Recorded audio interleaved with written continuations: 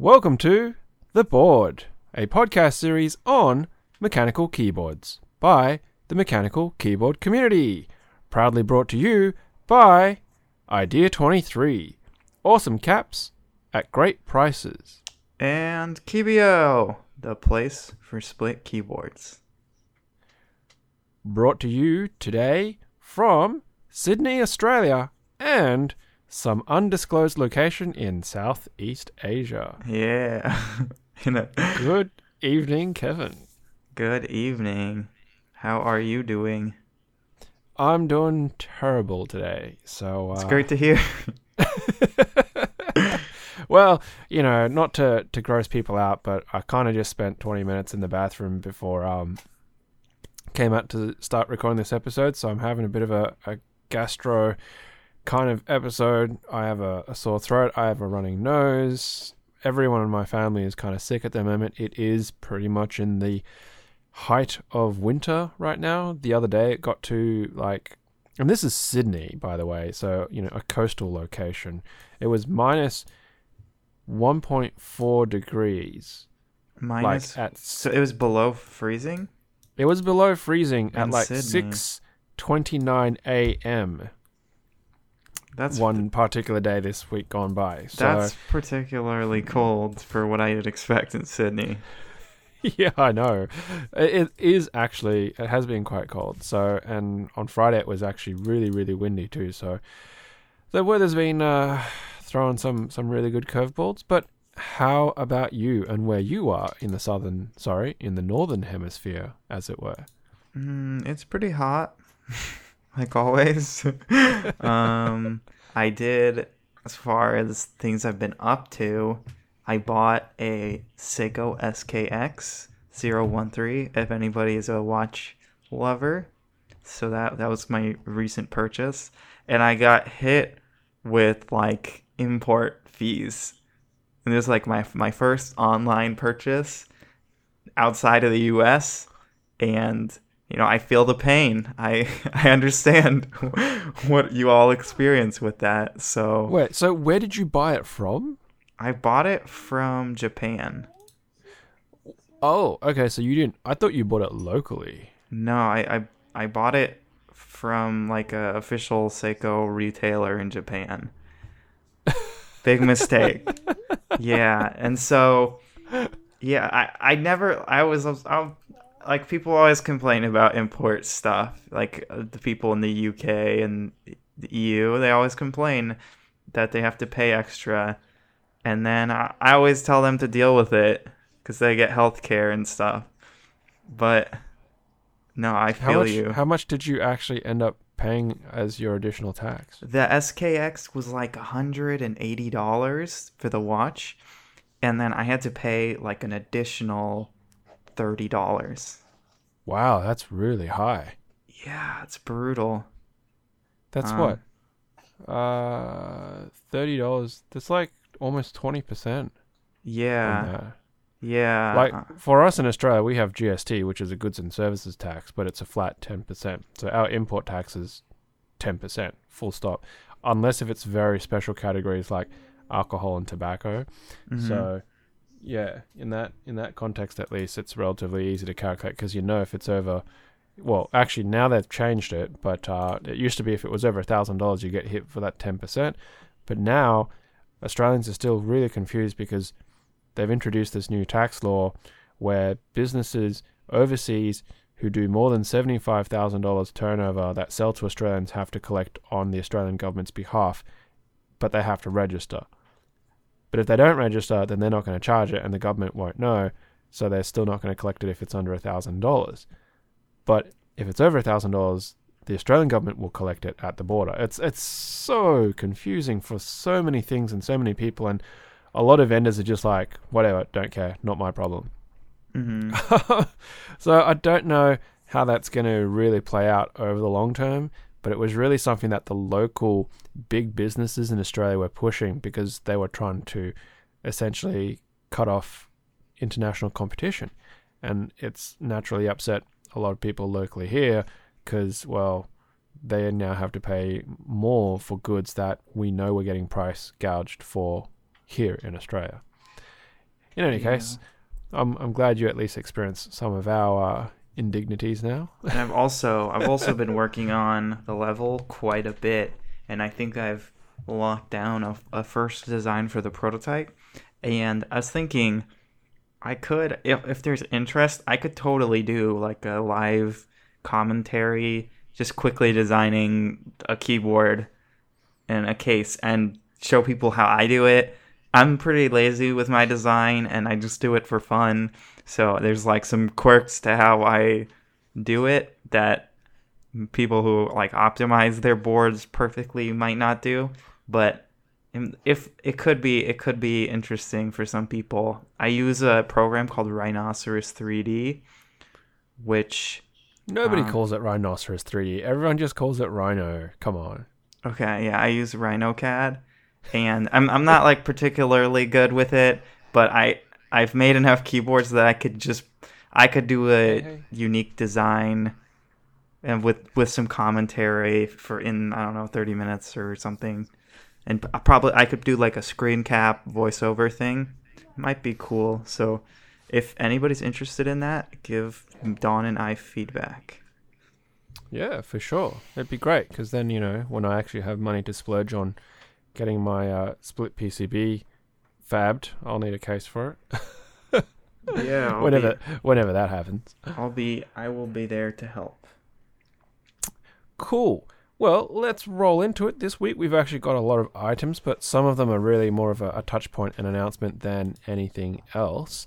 So first I want to say as a follow-up, I've had a couple of people actually mention and tell me about this after they listened to last week's episode.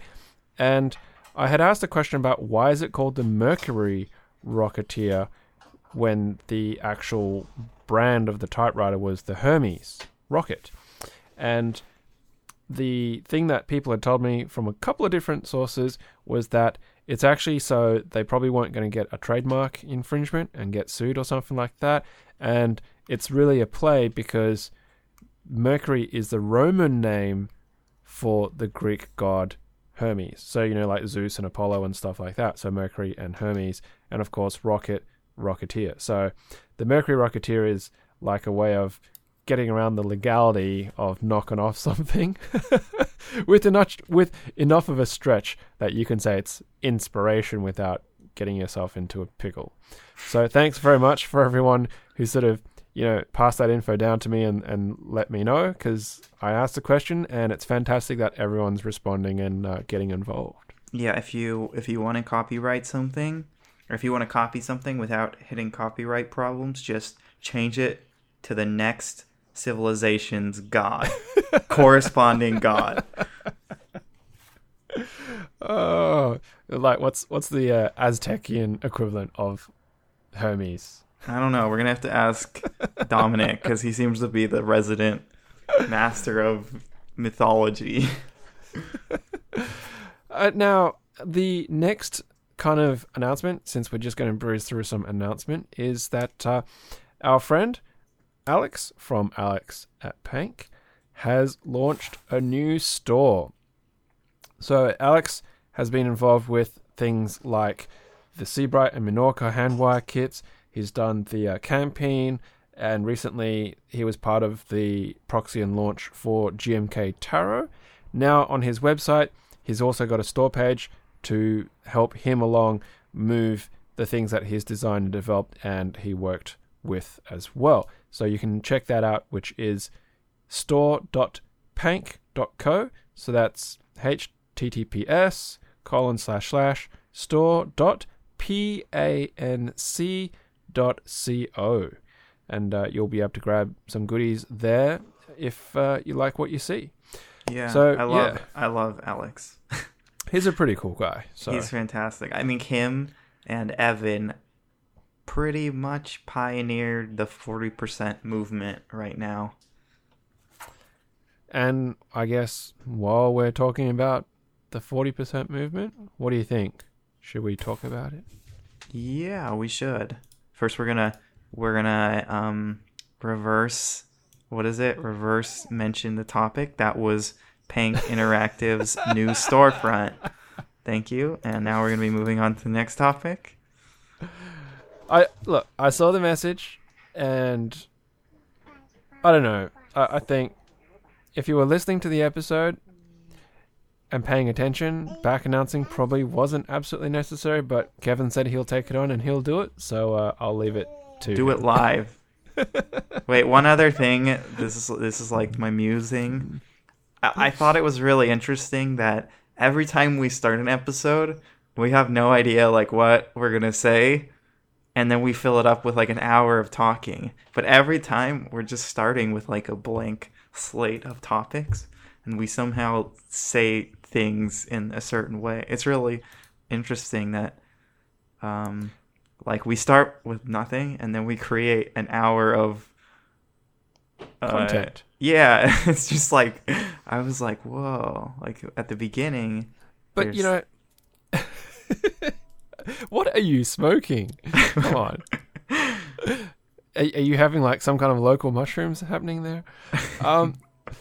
But this is the thing, right? What we do here, as much fun as it is talking, it's very organic, and I think that's part of what makes this kind of medium so much fun. It's unscripted, and we can really just free flow from thing to thing and bounce around. And even if we don't hit everything on our topics list, which happens quite often, it's perfectly fine, because that means we've actually got stuff to say regardless of what the topic actually is.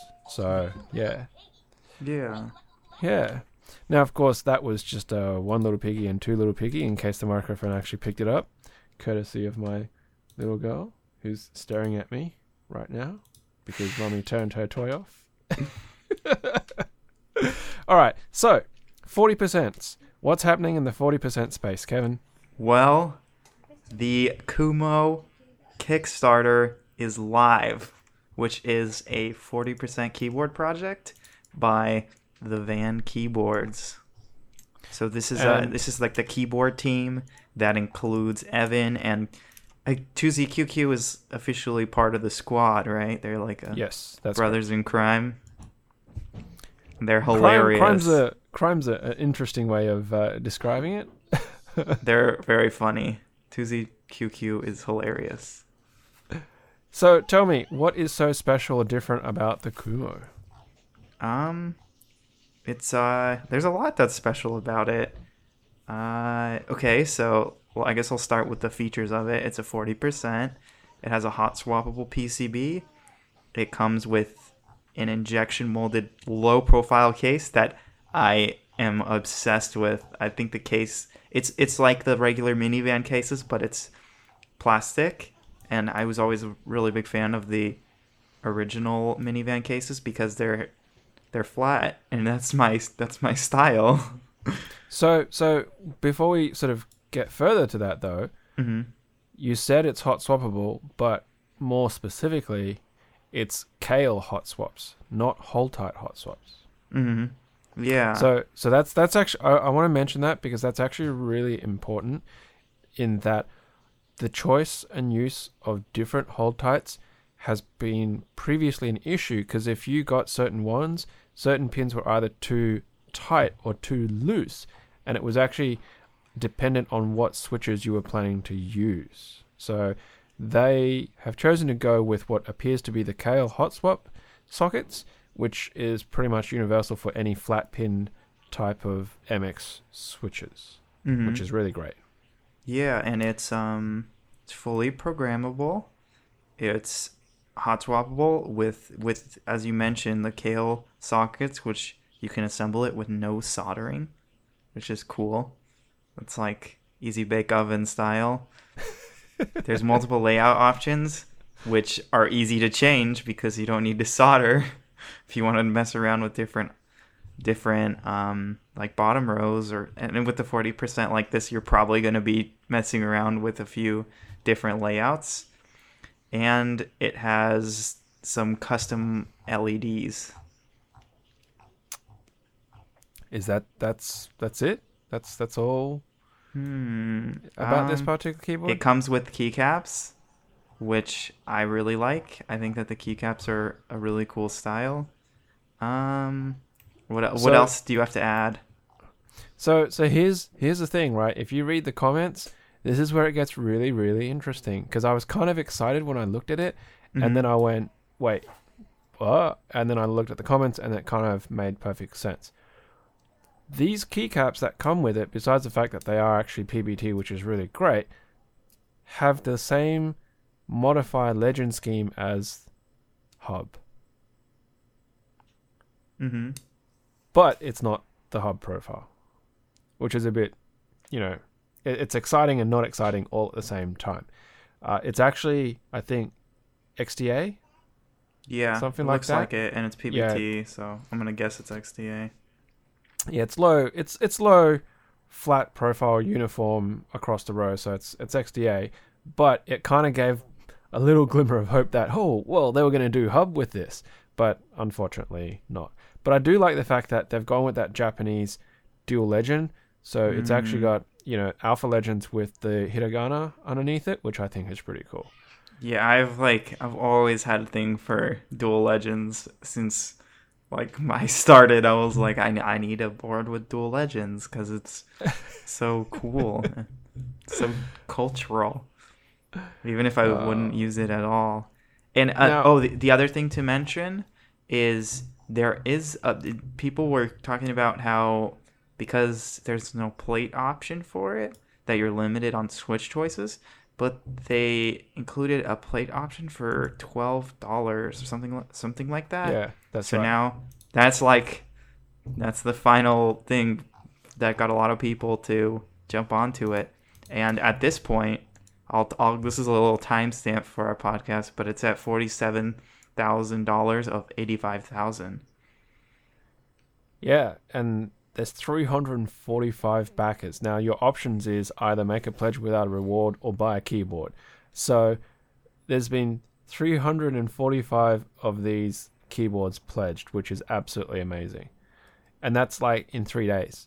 So, hopefully with 27 days to go at the moment, they're going to hit that goal and just absolutely smack it, which would be absolutely fantastic.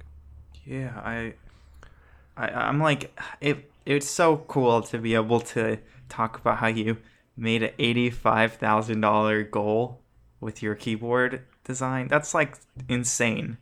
So even though, for example, the Hub had to be put on hold, and that was 500,000, 400,000. It was 500,000. Yeah, $500,000. It's he's not like he lost that and then didn't get back up afterwards. Now he's probably going to be hitting a $85,000 goal.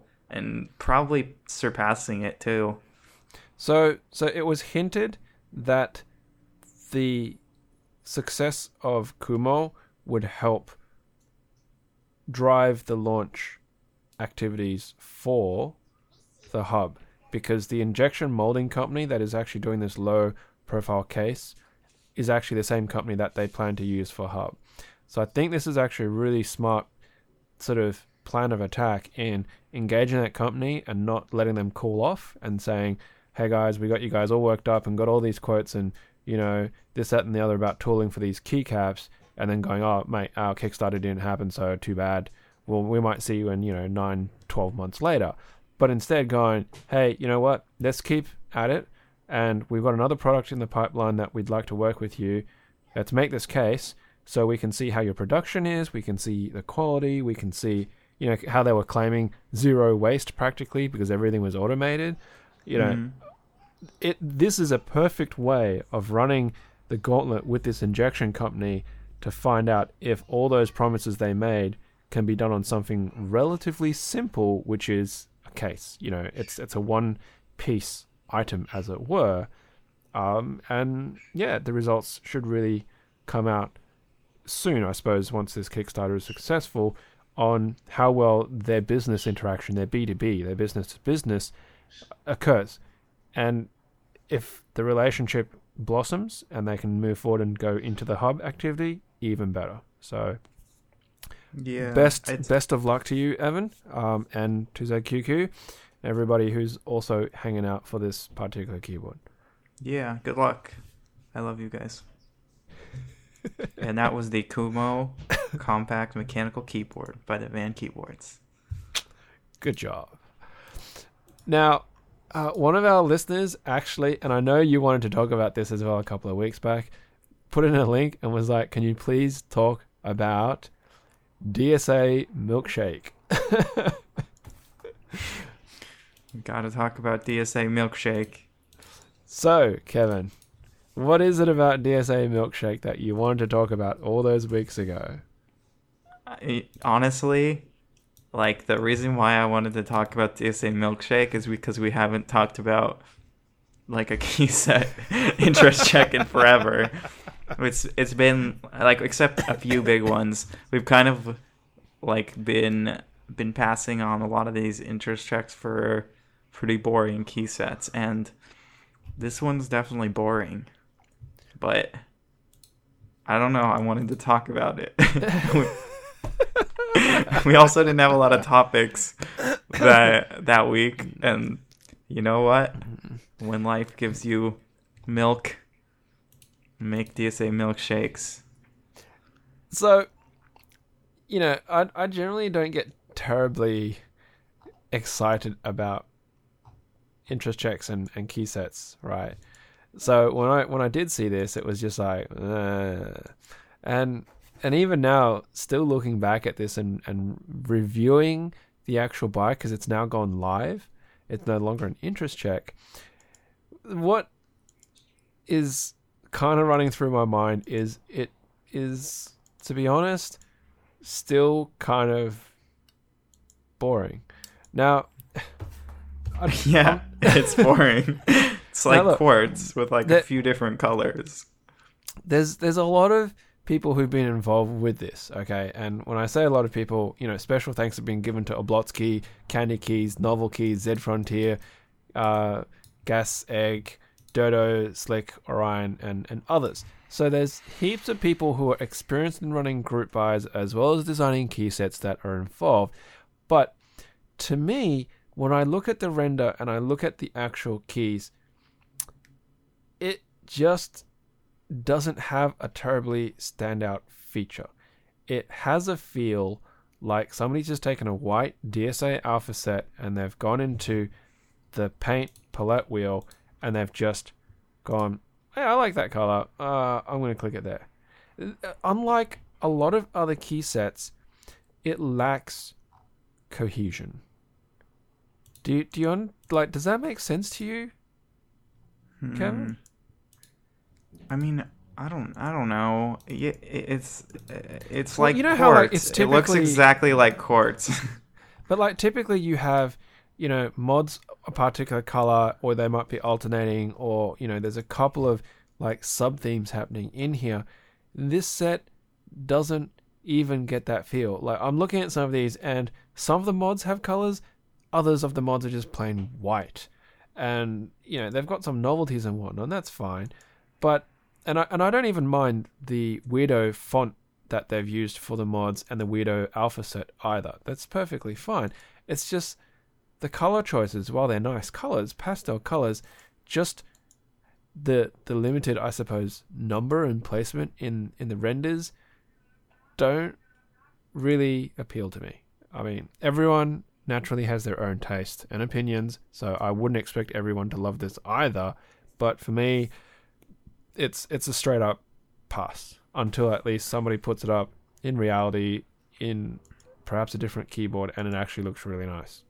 So good luck for the buy. Anybody who's interested in DSA Milkshake, of course, please don't let my opinions get in your way, but it's just something to think about and look at, because I know a lot of people get FOMO about it, you know, the fear of missing out, and they jump on it, or the renders look really nice and they do get disappointed.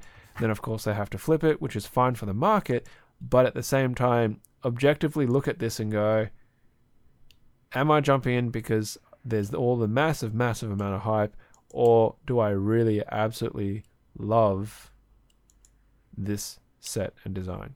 So yeah, I just like to save it.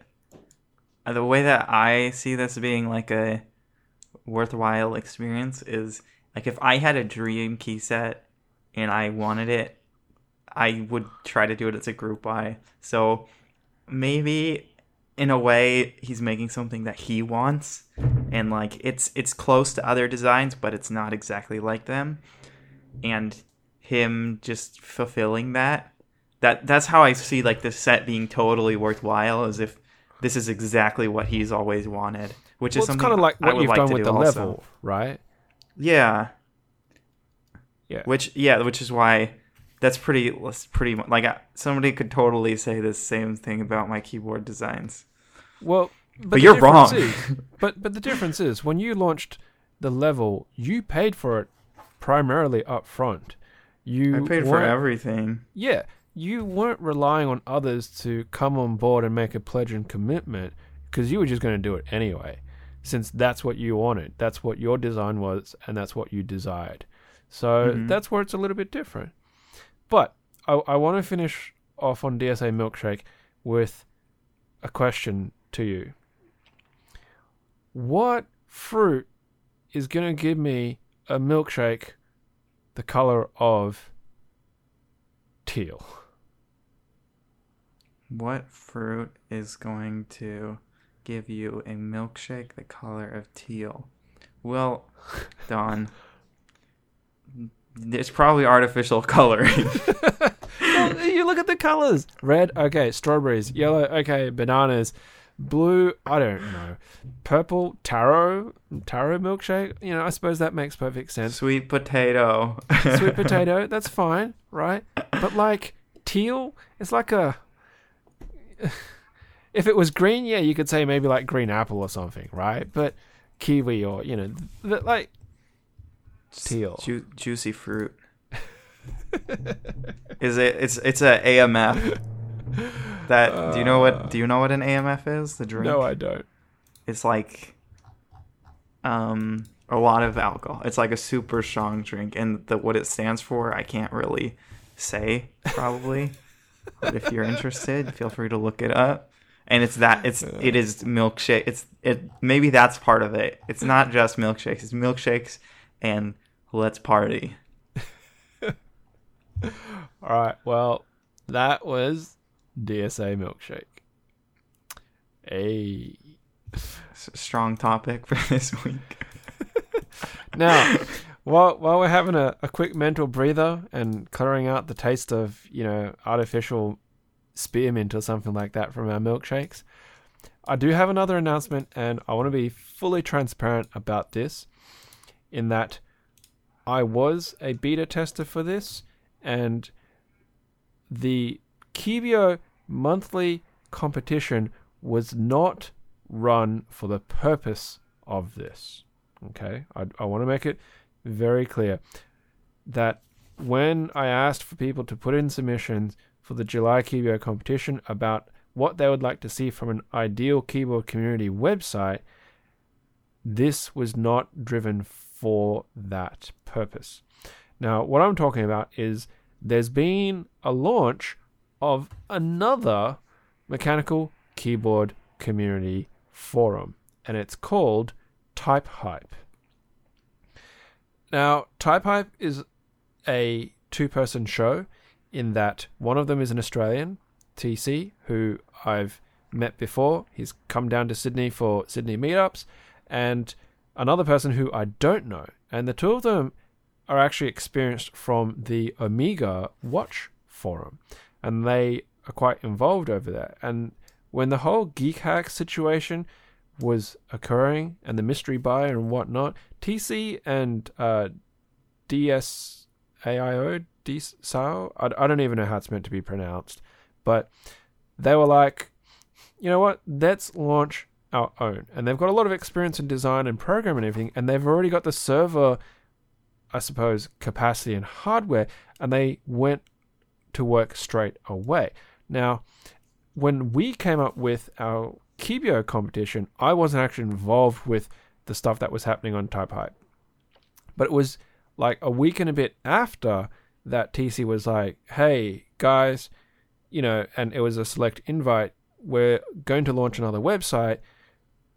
Do you want to get involved in providing us feedback and stuff like that? And I was like, you know what, this is actually a really perfect example where I was already collecting this kind of stuff, and I was like, well, these are some of the things that people are interested in having. Okay, so I want to make it very clear that this was not done in any way to drive the creation of Type Hype, but it's feedback that I've been openly providing because you guys have said to us here at the Board Podcast, this is stuff that you'd like to have. And I'm still going to read out these suggestions anyway at the end of the month. And obviously, Keep Talk and the team over there have already got their own ideas about what they want to drive in their features. And of course, so do the team at Type Hype. But Type Hype is now running. It's open for everybody and anybody out there in the community, regardless of what you might hear about. It is not, and I repeat, it is not an Australian-only keyboard forum. The only reason why some people got that misconception was because it was soft-launched to the Australian Discord community for the purposes of testing server load and functionality and bug fixing and so on and so forth. Okay, so you have to speak Australian to attend this forum. Well, unlike the Australian Discord, there is no verification process required, all right? Because on the Australian Discord, you have to post a picture of your keyboard plus something that proves that you're actually in Australia. Wait, so you can't join that Discord without being in Australia? Yeah, and we've had people from overseas try to sneak in, and there was a little bit of a scandal, and some people who got in actually ended up getting booted because it was discovered that they weren't actually in Australia. This is fantastic. This is going to be my new hobby, is trying to sneak in. You don't need to be Australian. You just need to be in Australia. So the most common way is people will use certain ID and items and things like that demonstrate that they are actually in Australia, that they live in Australia. So my name is Quigley, and I'm down under. But please head over and check out typehype.net, okay? Of course, there's no obligations to stay. You don't even have to register, but if you like what you see, then please, by all means, hang out, because it increases our community to even more places with different people's different vibes, different, feel about the place, like Marbo. Now, we've now got, obviously, Reddit. Geek Hack is still up and running. There's still Death Authority. Now there's also Keep Talk and the new kid on the block, Type Hype. Woo! Okay, so that was announcing Type Hype. Rightio. All right. It's really funny. We're about halfway through the episode, and we are nowhere near half of the stuff that we could be talking about. Not with that attitude. Let's go. Burn it. Do we want to talk competitions? Yeah. And I also got a guessing game for you. I don't, because I haven't been well, and I actually completely forgot about it, so my apologies. It's like, this is what gets me through the week, just so you know. Knowing that you're going to beat me in the guessing game. Yes. This is what everything. Are you still burning from last week? No. You know what? I'm still riding off the hype of my Hail Mary mass drop guess. All right, well, as long as you enjoy it, then that's fine. All right, well, let's go with the guessing game before we get into the Idea 23 cap for this week. All right, Don, you ready? Hit it. This is an online discussion forum and community for keyboards. If something hasn't been so topical. Please don't say it's Keep Town. It is not Keep Town. All right. This 4 was points. founded in 2007. 2007.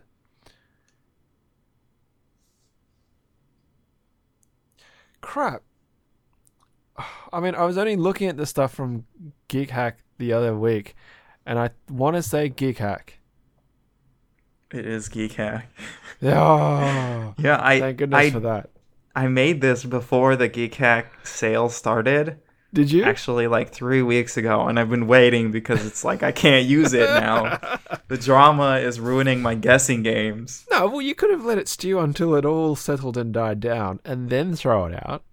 I think the problem with this one specifically, this topic specifically, is there isn't even 5 forums. So you're Well, guaranteed a good shot every time you Reddit, guess. Geek Hack, Desk Authority. Well, Reddit, Geek Hack, Desk Authority, Keeptown, and Type Hype. Well, would you count Key Chatter though? Key Chatter is not really a forum, right? Yeah. It's a blog, so yeah. No, but then what about like the Asian ones, right? Isn't there like the no?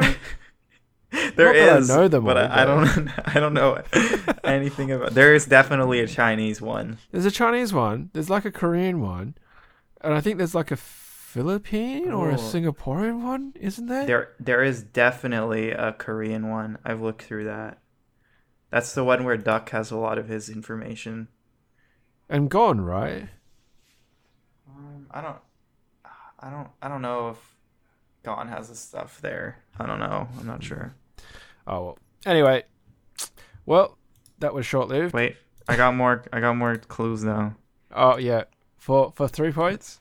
For 3 points, when this site was taken down once by a rootworm, a refugee camp was created on another forum for members.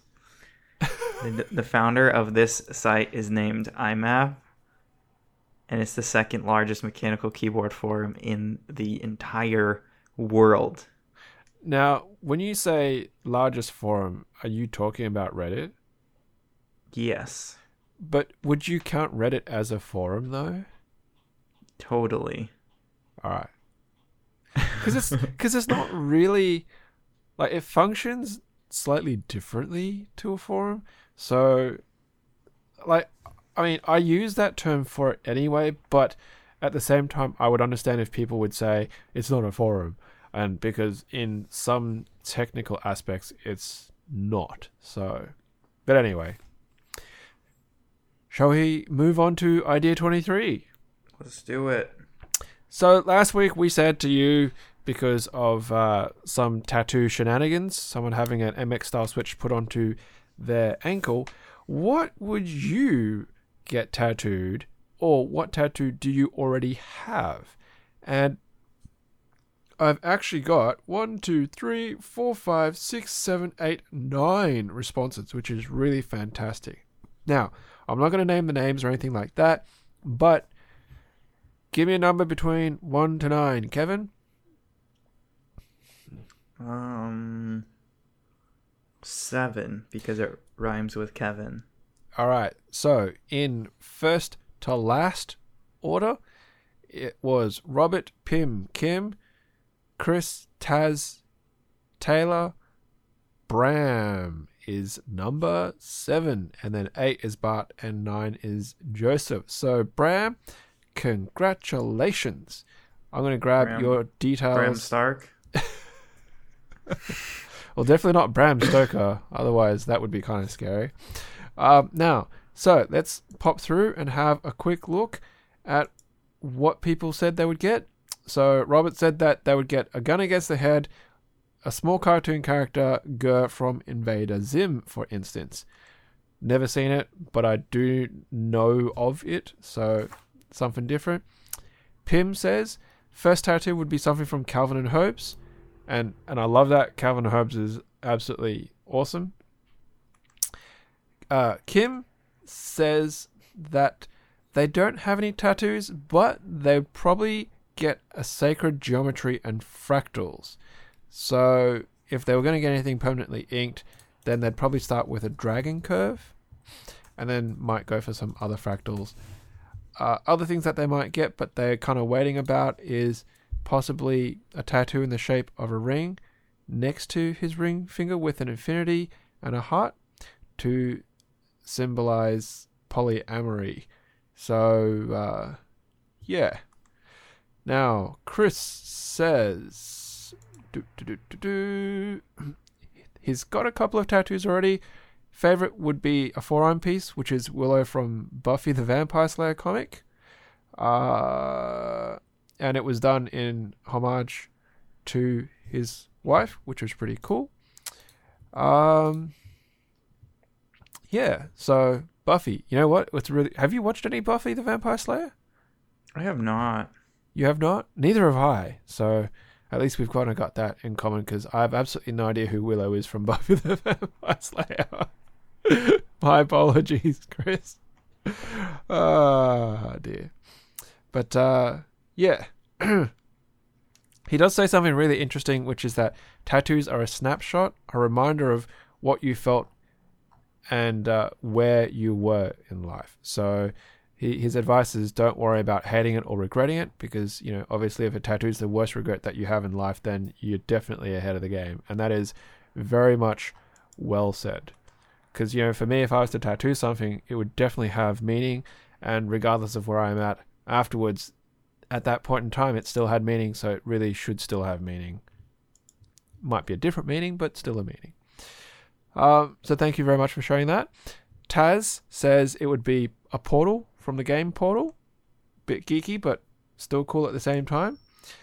Taylor says he would want his daughter's name in an Ilian script. I didn't even know what Ilian was, and I had a look at it. And it's like squiggly, wavy lines of sorts, which was cool, different. So, you know, learn something new. Actually, do you know what Ilian script is? Dude, I'm trying to Google it right now, and I can't even spell it. So no, I absolutely have no idea. Hang on, I'll chuck it into the channel, and you can see. So that is actually Taylor's daughter's name in Ilian. I was like, what? It's definitely very different. Oh, wait, is it top one Ilian or the bottom? I actually don't know. I don't even know where it comes from. But there's actually a subreddit for it. Wow. Hang on. The subreddit is that. I probably should have spent a bit of time in looking at it, but yeah. Ilian. I know, right? So, Bram's entry is getting a tattoo of his dog. He's now at the age of 15, notably a senior, trouble getting up and moving around and whatnot. We've always been people who like to live in the moment instead of worrying about taking enough pictures, which means we don't really have much pictures of a member of a family, and this is close to his end, which kind of hurts. So if he was to get a tattoo right here and now, then it would be of his sweet dog who he grew up with. So, you know what, that's really heartfelt, and I kind of know what you mean. And I guess that's also why a lot of people will tend to get tattoos of family members as well, or, you know, loved ones who've passed away, simply that they're going to be there as a constant reminder and close to them as well. So, yes. Yeah. That's why I'm going to get Don's name. Man, if you get my name, there is something seriously wrong with you. Always be close to me. So Bart says that he'd probably get a Triforce, which is, you know, that's cool. It's geeky. It's quite popular, I would say. And Joseph said that he would get a tattoo of their family emblem, which is an 8-pointed star that looks like a compass rose. And in their family, it represents the North Star, which is steady and constant, and also symbolizes their love of adventuring and the outdoors. So I think that's actually really cool. I love the fact that their family has an emblem. It's not quite like a family crest or, you know, a hereditary seal or anything like that, but an emblem. It's very modern, and I think that's really, really cool. Now it makes me think about what if my family had an emblem, what it would be. I don't know. So, thank you very much to everybody who sent in those tattoo ideas, and, you know, obviously things that were very close to the heart there as well. And congratulations, Bram. I'll grab your details, and that Idea 23 cap will be on its way to you very, very shortly. Now, yay. While wrapping up on that Idea 23 competition, moving into our Kibio monthly competition, we've currently got 1, 2, 3, 4, 5, 6, 7. So 7 out of those 9 people, incidentally, have sent in entries about what they would like to see in a keyboard forum. So please keep sending them through, and I will compile all of that. So other people, if you're thinking about building a forum, or anybody from Keep Talk who listens to us and hears these ideas and goes, you know what, Keep Talk should implement that because that's awesome, or Type Hype or Geek Hack or anywhere else that has the flexibility to do so, then please take that feedback on board, because this is the community talking. This is the feedback because it's something that either they want that they haven't seen, or they want but they aren't aware of that already exists. So if it does exist, let people know this feature actually can be done. Do it like this, or this feature is nested here. This is how you access it, and so on and so forth. So there's still next week. Yeah, so next week will be the last week for an episode, but the month ends the week after. So there's still another week and a half that you can get entries in as well. I'm starting to lose my voice, so my throat's really hurting. So, how about you do a bit more talking this evening, Kevin? Deal. I totally, yeah. I've been along for the ride. Okay. Not so your fault. I'll pick the next topic. Yeah, go for it. Okay, so there is a new Kickstarter for an ergonomic split mechanical keyboard called the Rift. The Rift is a unique split ergonomic keyboard that provides the most durable as well as stylish way to type and game, all at an affordable price. And this project, it's a hefty goal of $100,000, and I don't know if they're gonna make it.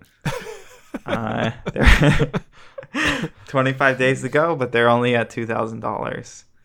Now, do you know who these Atom Computer people are? Honestly, I have no idea. I never really heard of this, and it's kind of a little bit.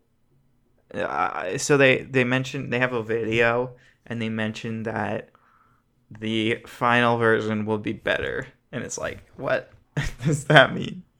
Like, I don't think there's enough information to. There's really like no information is the problem, but I was thinking they could just be doing this to get the word out a little bit about their keyboard. So just as marketing, really. So, do you think they would be more successful if this was more heavily promoted across the actual various forums? Yeah, and I don't know. I really don't know who this is.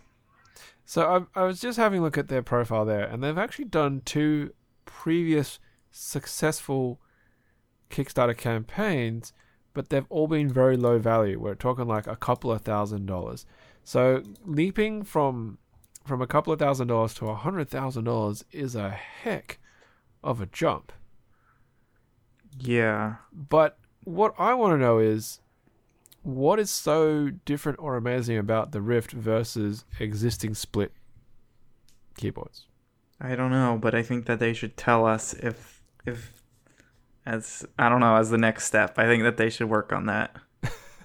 Because, having a look at the pictures, it looks like it goes off maybe like a Teensy 2++ for the actual driver, rather the microcontroller, because it looks to have a lot more pins compared to, say, a Teensy 2, and the thumb cluster is quite lacking in that it's only got a single thumb switch, and it's not even a larger than 1U switch, it's just a straight up 1U. It is a ergo columnar, style, in that it's straight columns but slightly staggered rows. And what is even weirder about this is it's actually split halves. So you know how most split keyboards talk to each half? Mm-hmm. Did you notice? You need 2 USB cables for this. What keyboard did I have that did that? I had another keyboard that... Oh, it was the... I had to do that same thing for the Mistel Barocco, because they weren't able to communicate with each other, linked together for some reason with like it wasn't a TRRS cable, but it was like but that's not a design intent though, right? No, I think it just sucked. But this is why it's so weird, because they're actually technically not a split keyboard. It's two one-handed keypads. Dude, rip USB ports. that is what they really are. There is no communication port between the two halves. It is straight up two separate keypads flashed with each half. Your Kickstarter options is to buy either a left half, a right half, or both halves. Or buy DSA milkshake. So look, I mean, it might sound like we're bagging these people out because we don't know who they are, and the design seems to have some strange oddities to us, right? But at least they're having a go, and they are raising, more, I suppose, general awareness of mechanical keyboards. Their choice of Gateron switches is perfectly fine, but they're only giving you an option of Gateron blues. So I know that's going to put a lot of people off because they're going to be like, I don't want to have clicky switches. It's interesting because their pictures show bare PCBs on standoffs, but they claim that their final product will actually be encased. So you're not giving people much confidence about what the final product is even going to look like when all your pictures are not even the completed product. I mean, if the case is somewhat ready, I can make a case render in like 45 seconds. That would be good enough to show what it's gonna look like, even if it's not all to spec and everything. The standoffs aren't there. It's a little bit of like a lack of effort, maybe. Oh man, you know what's just triggered me a little bit harder?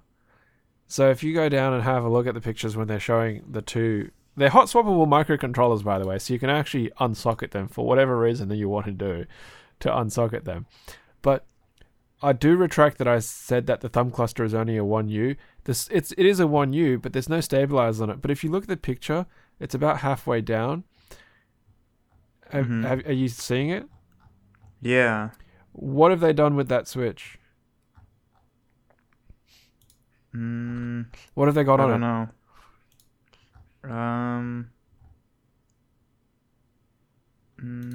I don't know. Tell me. It's like a 125, right? Mm-hmm. But look at the angle. How comfortable is that going to be for your thumb to hit it? Well, is it the PCB angled, or is that just the keycap slope? No. So the picture that says Rift Beta control modules, right? If you put your hands, Rift Beta control modules, that picture. Rift Beta. I don't know which one you're looking at. Rift PCB render, Rift key placement test. First functioning Rift PCB.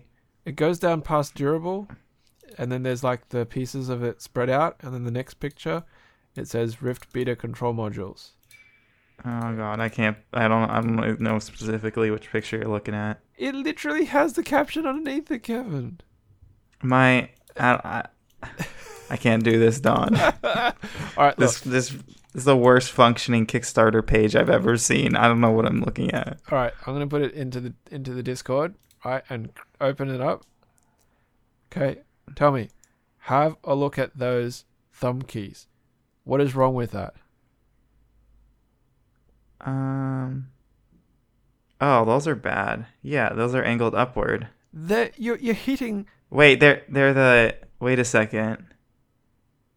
Are they the wrong way?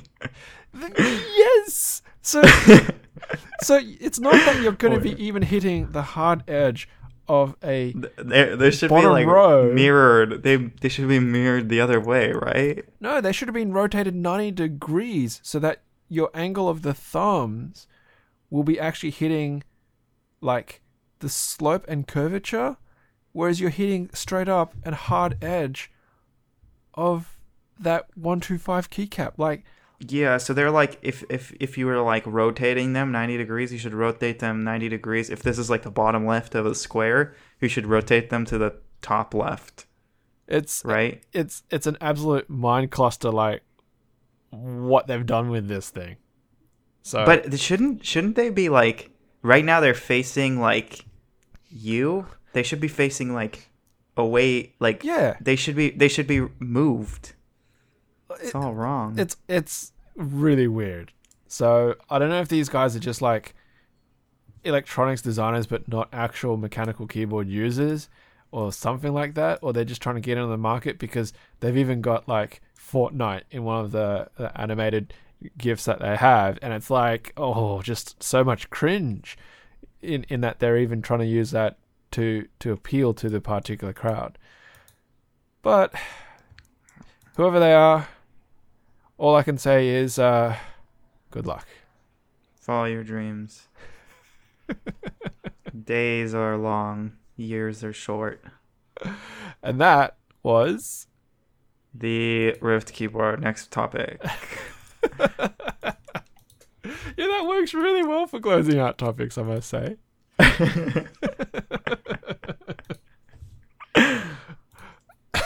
Okay. All right. Let's do this Okay, little prettier looking interest check. Are you okay with this one? I'm just going to say, because in terms of time running, right, we're sort of getting to the end. So, which interest check are you talking about? The plus 12 split ergonomic keyboard. Oh, yeah, okay. So if you want to give a quick mention of that, and then we can go one more out of the list, I think. Yeah, .-32 has created a split ergonomic keyboard. Here's a lot of pictures of it, thousands of possibilities, different options for. So it's like the thumb cluster. Is that what you would call it? Yep, the thumb cluster. There's different options for the thumb cluster, which is cool because I've never seen that before.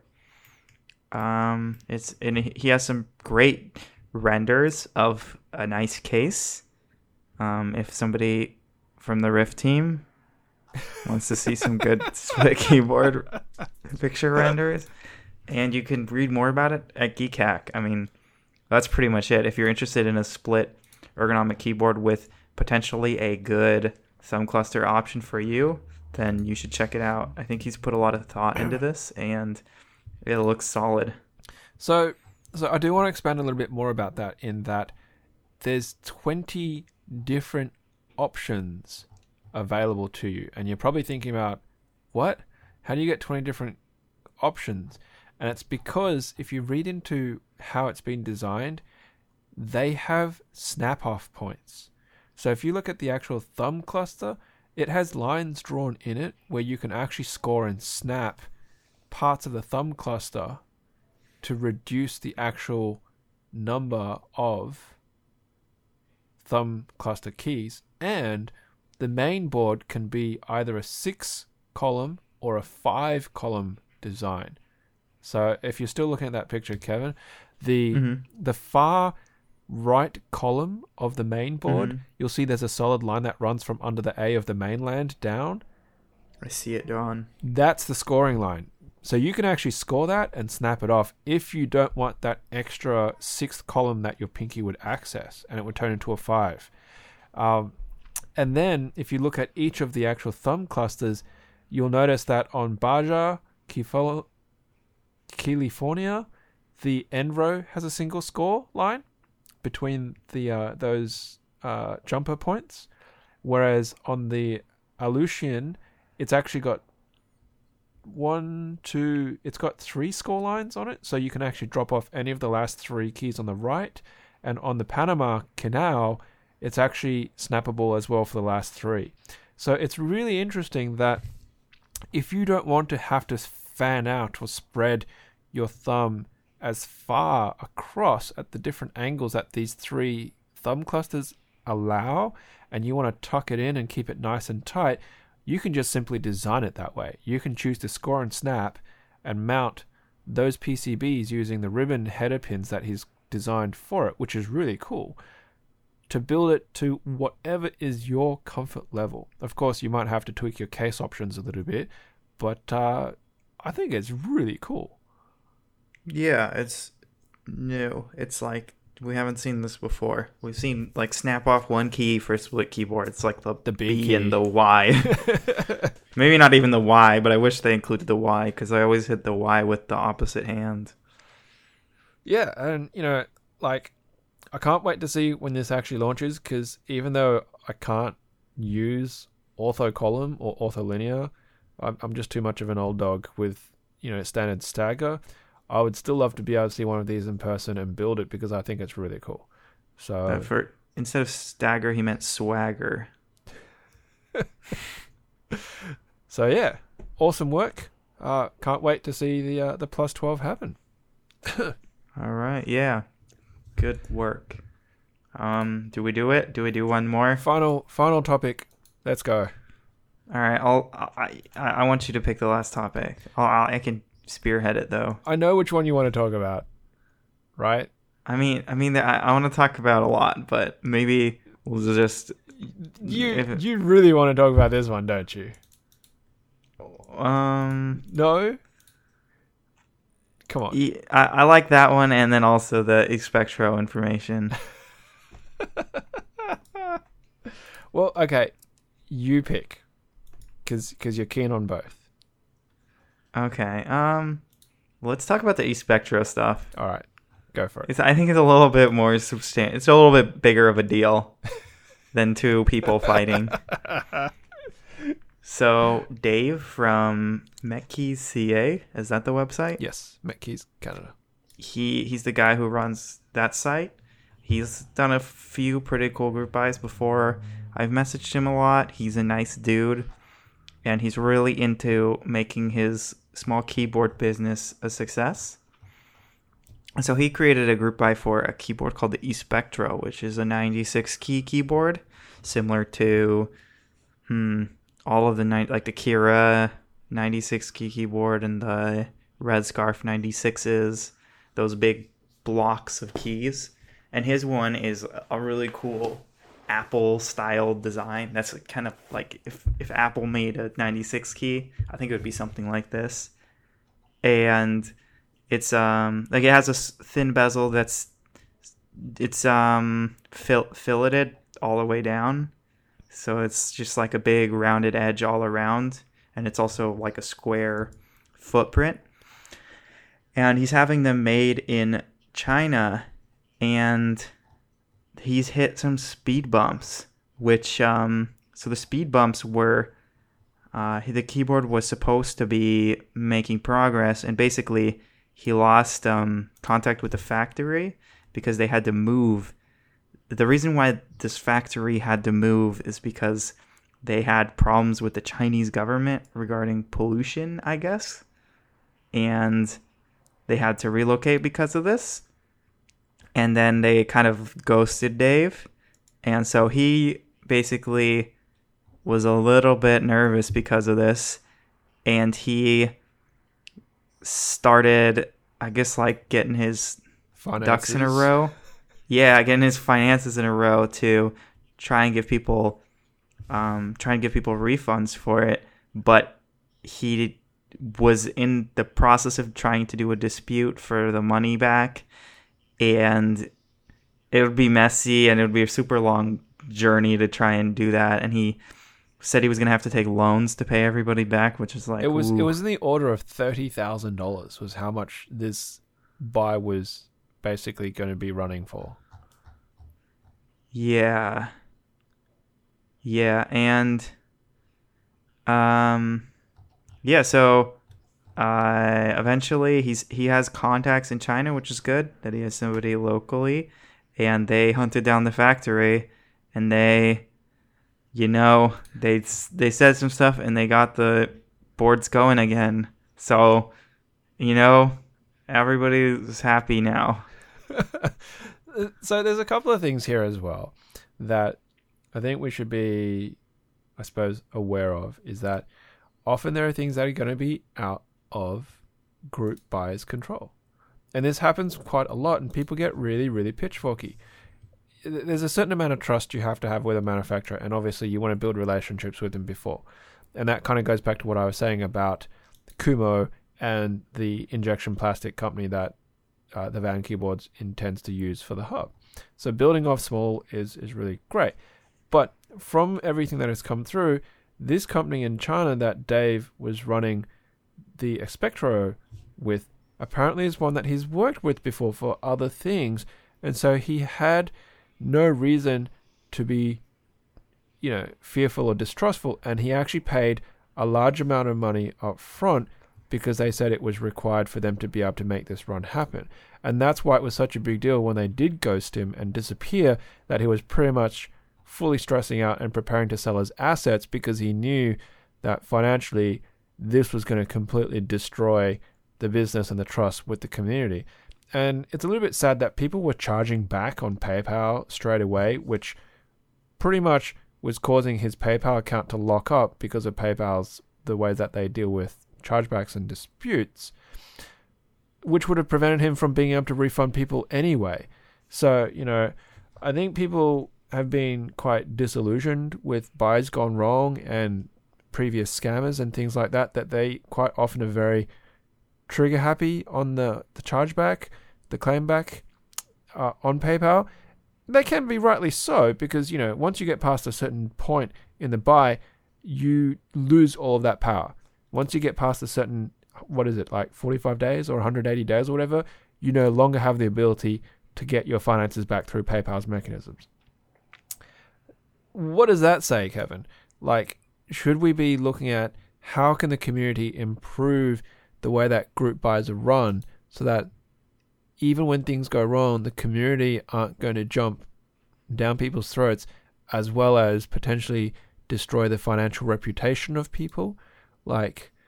Should we be trying to develop and implement an ISO standard for how group buys should be run? Dude, I don't know. I think customers need to realize that none of us know what we're doing with these group buys, and you're putting yourself at risk.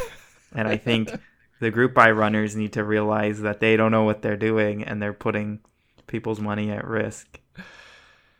Yeah, and I guess you're right, and that's why Mastrop has been quite successful, because they take on a lot of that risk, and same with Kickstarter in that, there's certain amounts of risk that are taken, and until funding is actually completely met, things aren't going to go ahead and stuff like that. So there are certain accountabilities that I think our group buys in our community should be thinking about, should be considering, as well as hard deadlines for particular events. So, things should be taken up to a certain point on faith, and then after that, there should be, accountable, transparent, evidentiary activities and audible activities and things like that, so that if something does go wrong, people will have means to recover finances, or at least, have something else. So, yeah. Well, I do hope everyone gets what they paid for. It seems like that, the factory is going to be up and running and providing Expectro soon, and they're not wrong in calling it the roller coaster. So, just I suppose everyone strap in and have a good ride. Yeah. Do you think a mountain lion or a leopard would win? I would say the leopard, because the leopard's I'm pretty sure that faster. The scientific consensus is that the mountain lion has a lot of weight on the leopard. Yeah, but weight, I think the leopard's probably got the speed and agility. If you've seen how leopards move and the ability that they have to throw their tails around to change their momentum and direction, it could probably run circles around the mountain lion. All right, well, let us know. I really want to know. Where the heck did that come from? I gotta know, Don. From roller coasters to King of the Savannah. Or jungle, as it were. Yeah, I think they're jungle. Oh, okay. Dear. Is that it for this week? I guess so. I think my daughter's beating on the door because she's about to go to bed and she wants to say goodnight or something.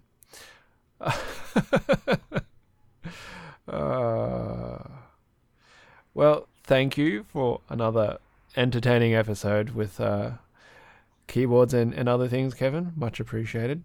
Certainly has brightened my evening. I do apologize for being a bit croaky and whatnot. Any last words for this week before we wrap up? My money's on the mountain lion. All right. Yeah, I'm pretty sure. Okay. Well, there's only one way to know. I have to put two of them together in an environment that they can be at their best. Yeah, all right, this is like a vote thing. If you send us a message and we'll compile the votes. This is not for a competition. You don't get anything. Oh dear. All right. Well, if you'd like to say your goodbyes. All right. Thank you, everybody. Goodbye, and I'll see you next week. Sorry for bumping the mic just then, but yep. So thanks everyone for checking in on another episode of the Board Podcast. And of course, as usual, until next time, happy clacking.